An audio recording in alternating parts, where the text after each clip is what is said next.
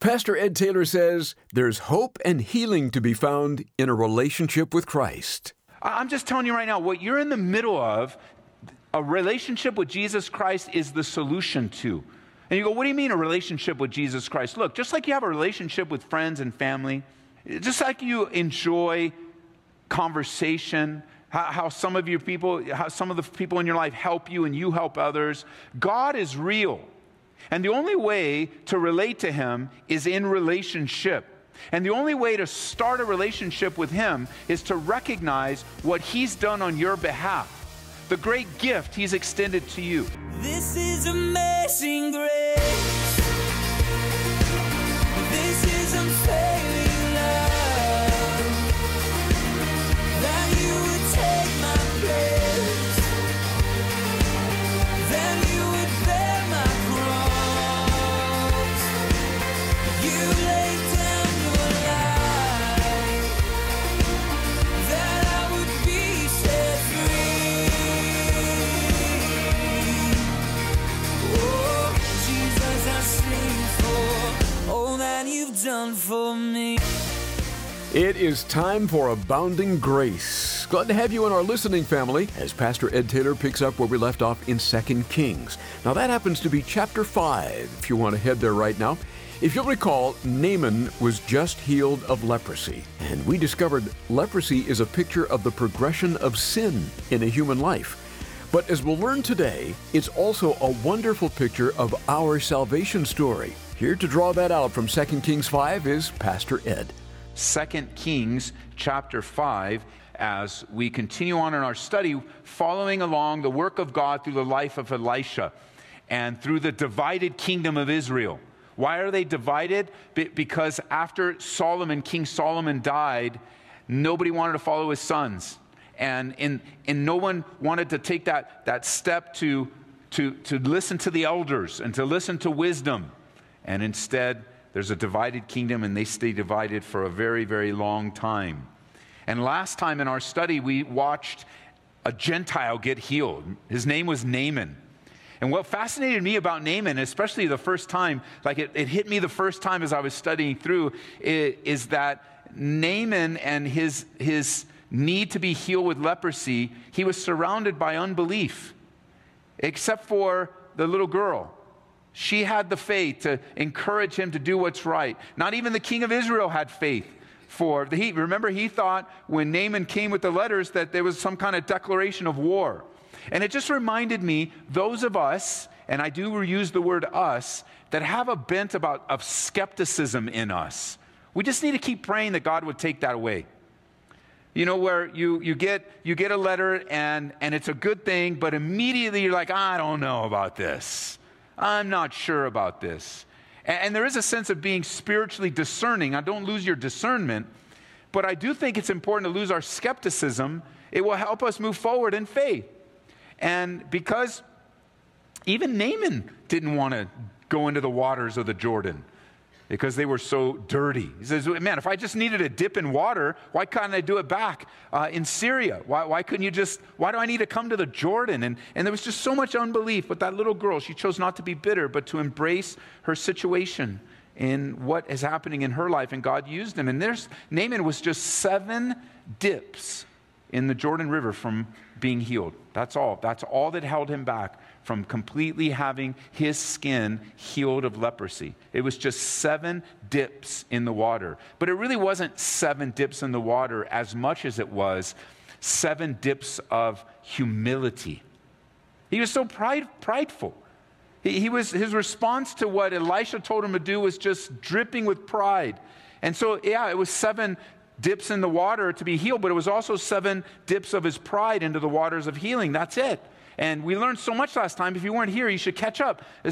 All this study from 1 Samuel all the way through is just one of the most fascinating parts of the Bible, except for the Gospels and following Jesus. It's just so fascinating, the work of God through ordinary people. Now, we learned last time how leprosy Leprosy becomes a strong picture of the progression of sin in a person's life. But I also want to give you the flip side of that, because in one of the commentators, Pastor John Corson, he also draws out how leprosy is a picture of the salvation story. And I just want to share it with you if you take notes, because you can study it and see, every time you think of leprosy, it becomes a type of sin, and how sin progresses in a person's life. But also I want to add to you how this situation with Naaman and his leprosy actually reveals the salvation story. Why is that important? Because listen, anytime you're reading the Bible, the central theme of every Bible story, the central theme of every true Bible situation is Jesus Christ, the revelation of Messiah to come. I mean, you need to find, as you're reading through, the key to unlocking the Scriptures is to see that what is often referred to as that crimson cord throughout the Scriptures, where you just watch this crimson cord, this red cord of salvation as it relates to Jesus Christ, and you can't help but see the finished work of the cross right here in the true story of Naaman. So if you're taking notes, number one, leprosy is a picture of sin. And as we've learned in Naaman's life, he's dealing with the effects of this disease, even as sin completely destroys a person's life. And we looked at that in depth, but that's the first point. Number two, the message of hope was given to a little girl. The message of hope was given to a little girl. Paul tells us that the Lord loves to use the weak things of the world to confound the strong. And the solution to Naaman's problem came in someone you would most naturally ignore. On top of all that, her being in a position of servitude, having been taken from her homeland. And the message of hope is in a child. What did Jesus say? Jesus said that we need to become like little children in following him. That simple, childlike faith. He doesn't say for us to become childish, but childlike in our faith. That if I went downstairs right now into our children's ministry and I pulled up a 5-year-old up here and I shared with them some grand, glorious thing, they would receive it immediately. Unless one of your kids just cops an attitude on everything, but most of your 5-year-olds don't cop attitudes yet. And don't you shake your head and go, you haven't met mine yet. Well, it'll grow out of it, don't worry. Just keep loving them. But most of the time, kids, they just receive. When my nephews found out that we were in Israel recently, and we had just texted them to say, hey, we came back. They're in California, and we're back. One of the things that was shouted or shared from the back was little Evan had wanted to know if we were where David and Goliath fought. He wanted to know that. And I text back, yes, we were there. We don't know exactly where the fight took place. Like Goliath's footprints aren't there in the middle of the valley, but we actually go. It's one of the places where we just pull off to the side of the road. We walk along a very busy street, very busy highway, I should say, and we go through and we walk back and we go into a creek bed filled with rocks that is in the Elah Valley. That's where the battle of the true story of the Bible where David takes on Goliath. It's right there in the Elah Valley. And part of our time there is to encourage everyone in the Elah Valley that after we're done with our Bible study and we worship there, time is given to go walk and spend some time there. And then in the creek bed, you can pick up some rocks and take them home. If you're a Sunday school teacher, you can bring a bag of them back, take them into your Sunday school. If you want to bring some back to share, you can bring some back. You can bring as many back as you want to bring. They're there for the taking. And it's not illegal. It's okay. They bring a truck and dump rocks there every week. No, I'm just kidding. They don't. There's a bunch of rocks there, and so we take them back. And for me personally, the last 4 years, I've been taking a rock. It represents a giant in my life. The situation is monumentally bigger than I could ever. I've faced a lot of problems in life and a lot of difficulties, and God has got them through us all, but not this one. Not yet. Not yet. So every year, that's what's on my heart when I go to the Elah Valley. It's a giant in my life. I'm not able to overcome it in my own strength. I don't have the timing or the ability, or I don't even have a voice in this situation. As much as many places God has given me a voice, I have no voice in this situation. I have to trust God. So I bring a little rock. Well, I always bring some extras, and I put them in my pocket and then throw them in my suitcase, and I bring them back. And So when I found out that they wanted to know if you could bring rocks back, before I left to Tucson, I put those rocks in an envelope, put a couple pictures in there that I took of that area, and I sent them to California. And I know what's going to happen. They're going to open up, and they are going to be just so appreciative of these little rocks that were in my pocket and I threw in my bag. Why? Because their childlike faith, man, when they think of David and Goliath, they don't think of it as some childhood story. They think of it in the context of victory and strength. And this is amazing. And maybe one day I'll meet a Goliath. And maybe one day, and who knows? Who knows what they'll do? They might take the rocks and throw them over the fence. Who knows? Who knows? But those rocks, some way, with the help of their parents, and then I'll follow up with them later this week, we'll be able to speak to them and say, God is bigger than your problems. God can speak, and that what you read in the Bible, it is true and accurate, and we were there. We stood there.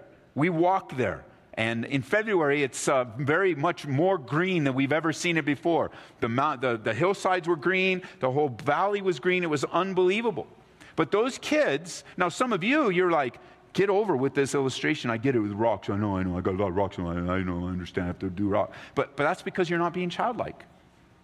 That's just because you've grown up and you're hardened a little bit, and you don't have that wonder and awe that comes with that faith that you have in Jesus Christ, and you're just the Goliath is just intimidating you. You might be like David's brothers, and you're afraid of Goliath, and you're cowering in fear, and you don't want to go out and face him. But God wants you in the power. God says through David, who are you? Who are you, Goliath, to blaspheme my God? And I don't know how it all went down to how a little kid in the midst of an army is the only one going forth. Not even Saul said, David, don't go out, I'll go out. What does Saul do? What does King Saul do in all his bravery? He gives David his armor. I mean, a man would say, no way, you have inspired my faith. You stay back, I'll take on Goliath. I'm the king of Israel. But he tries to put on his armor, and we learn from that when you go into battle, you can't wear someone else's armor. You need to go in the faith that you have with the Lord. And so, the message of hope is given to this little girl. Number 3, the message was more important than the messenger. How is this a picture of salvation story? Number 1, leprosy is a picture of sin. Secondly, the message of hope was given to a little girl. Thirdly, the message was more important than the messenger. Naaman thought Elisha was going to do something extraordinarily miraculous. Instead, he gave a simple instruction. Go to the Jordan River. Jordan literally means judgment. And he was to go dip 7 times. 7, the number of completion. That this was going to be a complete work. How are we to be cleansed by our sins? So that immersing ourselves fully in the judgment that Jesus bore for us on the cross. And I just love this. He developed it far more than that. But I wanted to lay before you that as we're walking through the scriptures, the reality of the truths of the Bible come to life. And Jesus is on every page. I'm just telling you right now, what you're in the middle of, a relationship with Jesus Christ is the solution to. And you go, what do you mean a relationship with Jesus Christ? Look, just like you have a relationship with friends and family, just like you enjoy conversation, how some of the people in your life help you and you help others, God is real. And the only way to relate to him is in relationship. And the only way to start a relationship with him is to recognize what he's done on your behalf, the great gift he's extended to you. That the amount of money that you have and the amount of smarts that you have and even maybe your life was really, really bad and then you went through maybe a divorce, now you're remarried and things are so much better. They're really not as good as they could be if you would submit your life to Jesus Christ and learn to live in a way that's in relationship with him. Because when we don't live loving and sharing with one another, we break relationship. Sometimes one party breaks relationships, sometimes it's 2 parties, but between you and God, it's only one party. You've broken relationship with God. And the Bible says it's because of your great failures. The Bible says you're disconnected from God because you carry on the weight of your great failures. And there are heavy weights to carry, aren't they? This world will just kick you up and down while you're trying to get up. And there's even the pattern that some develop over time, not everybody, but some, where they self-destruct, where you just start to make progress and then you find yourself making the same mistake over again, or it's worse that time, and you just live a life where you make so much progress, and then boom, you do it again. And what God is wanting us to understand is that he has a plan for our lives. He has a direction. If we will just dip 7 times with our pride and admit that God's way is better than our way and follow his precepts. You go, well, what do you mean follow his precepts? Well, God said if you confess with your mouth the Lord Jesus, if you'll confess with your mouth that you have failed God, the Bible word for that is sin, if you failed God, and if you will believe in your heart that God raised him from the dead. And you go, what do you mean believe in your heart? Well, let me ask, how many of you have never been to New Zealand before? Just raise your hand. I've never been to New Zealand, okay? Put your hands down. How many of you believe New Zealand exists? How can you believe that? You've never been there. It could be one of those other flat earth things, you know? New Zealand's off the end of the flat earth. The Bible teaches the earth is round, so you can dismiss all the flat earth theories, okay? But how do you prove New Zealand is real? Why do you even believe that? Stop believing that New Zealand exists. You've never been there. You've never touched the dirt. You've never heard the accent, mate, or whatever they say there. I don't know what they say, but you've never heard it for yourself. You've never seen a kangaroo there. You've never eaten the food there. You know, we have missionaries out there, but you haven't seen them there. Maybe they're taking pictures with a fake background, and they're right outside the doors, always peeking in, going, we're really not there. We're here. Why aren't we there? Because it doesn't. Why do you believe that? I'll tell you why. Evidence. There's evidence. And for everyone that raised their hand, you have determined that there's enough evidence that New Zealand exists without you ever seeing it, without you ever being there, without you ever visiting, without you getting on a plane, without you ever being there. You believe there's enough evidence, whatever it is for you, whatever the threshold of evidence is for you. It's all different. You believe New Zealand exists. Is there anyone here that has been to New Zealand? Okay, so these are the people, just in case you still doubt, that you can ask them. And what will they do? What will they do? They will give you eyewitness accounts of New Zealand. They will say, I was there. They will say, I felt that. I smelled that. I saw that. I was there. I handled that. I went on the bus, and I went to my friend's house, and I ate the special meal that was there, and I ran away from a kangaroo. Whatever it is there, they will be able to say, and you will then go over the edge, no doubt. You'll say, now I believe even more. I've never been there, but by the eyewitnesses, I was there. I believe it was there. I believe it exists because now the eyewitnesses put me over the edge. When it comes to Jesus Christ, how many of you have seen Jesus Christ in the flesh? How many? Oh my, not one hand. Not one hand. And yet, so many of us believe. Why? Evidence. There is so much evidence that points us in the direction that Jesus Christ is real. Piece after piece after piece of evidence. Of course, there's the Bible. The Bible is one of the greatest pieces of evidence that Jesus Christ exists. And you go, but Ed, I don't believe in the Bible. Okay, I respect that. I respect that at this phase in your life, you don't believe in the Bible. And what we would do then for someone that doesn't believe in the Bible is then we would begin to give you evidence of how this book has made it through the test of time. How emperors and kings have tried to destroy the Bible. How, although we're reading it in the English language today, how we could go backwards and show you how the translations would match to the thousands of manuscripts that exist today that take us to about the 1st century. We don't have the autographs, but we have copies of the autographs. How we would be able to tell you that all those pastors, all those that were teaching the Bible in the 1st century, that if we didn't have a Bible, and none of us had a Bible today, and none of our apps could pull up a Bible, that we could go to the men that taught the Bible in that 1st and 2nd century, that century right after the apostles, everybody in the Bible, they died off, and it was those guys that followed the apostles, the followers of Jesus. You had Jesus, those that followed him, and then the next generation. After those guys died, there was another generation because it keeps getting passed down like I'm passing it down to you. So that second generation of believers, when you read through their messages, they quote the Bible to like 98 or 99%. So if you took all their quotations, you could take the Bible out of their quotations and say, look, this is what they were saying in the years, 100 to 200 AD. And so there's evidence. There's archaeological evidence. Just like I mentioned earlier, if we went, I could take you to Israel. You want to go to Israel and see things with your own eyes? I could take you there. And I can show you where things took place. Well, I don't know if Jesus ever went on the Sea of Galilee. I'll take you there and you can walk in the Sea of Galilee. Take your shoes off and go dive in if you want. It's still there. Yeah, well, I don't know about this, what amount of olives and where the Bible says that when Jesus comes back, he's going to stand on the Mount of Olives and he's going to break right down the Kidron Valley, right into the eastern. Well, we could take you there. We not only will see the big picture there, but we'll walk right up to it. You'll be able to see it. You can touch it. You can smell it. You can lick it if you want. It's all right.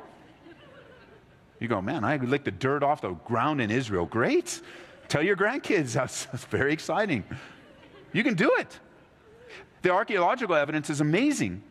The ability to know that the manuscript evidence, it's unbelievable. The fact that this book would be able to prophesy and predict hundreds and hundreds and hundreds of things to a T. Not just, how sometimes those that try to predict things today, they'll go and do, I think tomorrow it will be blue skies. Well, come on, man. But what if you say, tomorrow Jesus Christ will be born from a virgin's womb, and it happens. You go, that's not possible. How is that possible? Well, ask the man she was betrothed to. He'll attest to you that they had yet consummated their marriage. I mean, it's just unbelievable. The statistical probability of all these things coming together so that the message really is far greater than the messenger. It's far more important. It's far greater. This is Abounding Grace, and you're listening to a message from pastor and Bible teacher Ed Taylor, taken from our series in 2 Kings. Simply go online to hear it again at aboundinggraceradio.com or listen through our free mobile app. Search for Ed Taylor to download that today. Pastor Ed, we learned today how to be cleansed of our sins. And perhaps someone listening right now would like to experience that. Would you lead them in prayer to do just that? Father, I pray for those that would turn to you today and desire a freshness and a newness of life. You tell us, and so many of us have experienced, that through the blood of Jesus Christ, our sins can be and will be forgiven, and that we could live in the newness of life. So I pray for those men and women, boys and girls today that desire a freshness of cleansing, whether to be born again or to cover a season of life that just, man, Lord, I've failed, I've sinned, and I need a fresh appropriation and anointing of the blood of Jesus over my life. Encourage them, Lord, and hear their prayers in Jesus' name. Amen. And listen, if this is you, I would encourage you to go over to Psalm 51, and let that psalm of repentance saturate your heart and life. And I did a couple Bible studies myself here for our church on godly sorrow as opposed to worldly sorrow. Those are essential for you right now because you need to know the difference so you're walking in godly sorrow, not human sorrow. You can get those on the app. Just search, put the word sorrow in the search bar and they should pop up. If you can't find them, email me. I'll help you find them. Bless you guys. I know the Lord's going to answer your prayer. Well, friend, if you just prayed along with Pastor Ed, welcome to the family of God. Would you share the exciting news with us too through our website at aboundinggraceradio.com? We would be thrilled. Each month, Pastor Ed picks out a book that he believes can really help you grow in grace and be the person God wants you to be. Our pick of the month is Holy Sexuality and the Gospel by Christopher Yuan.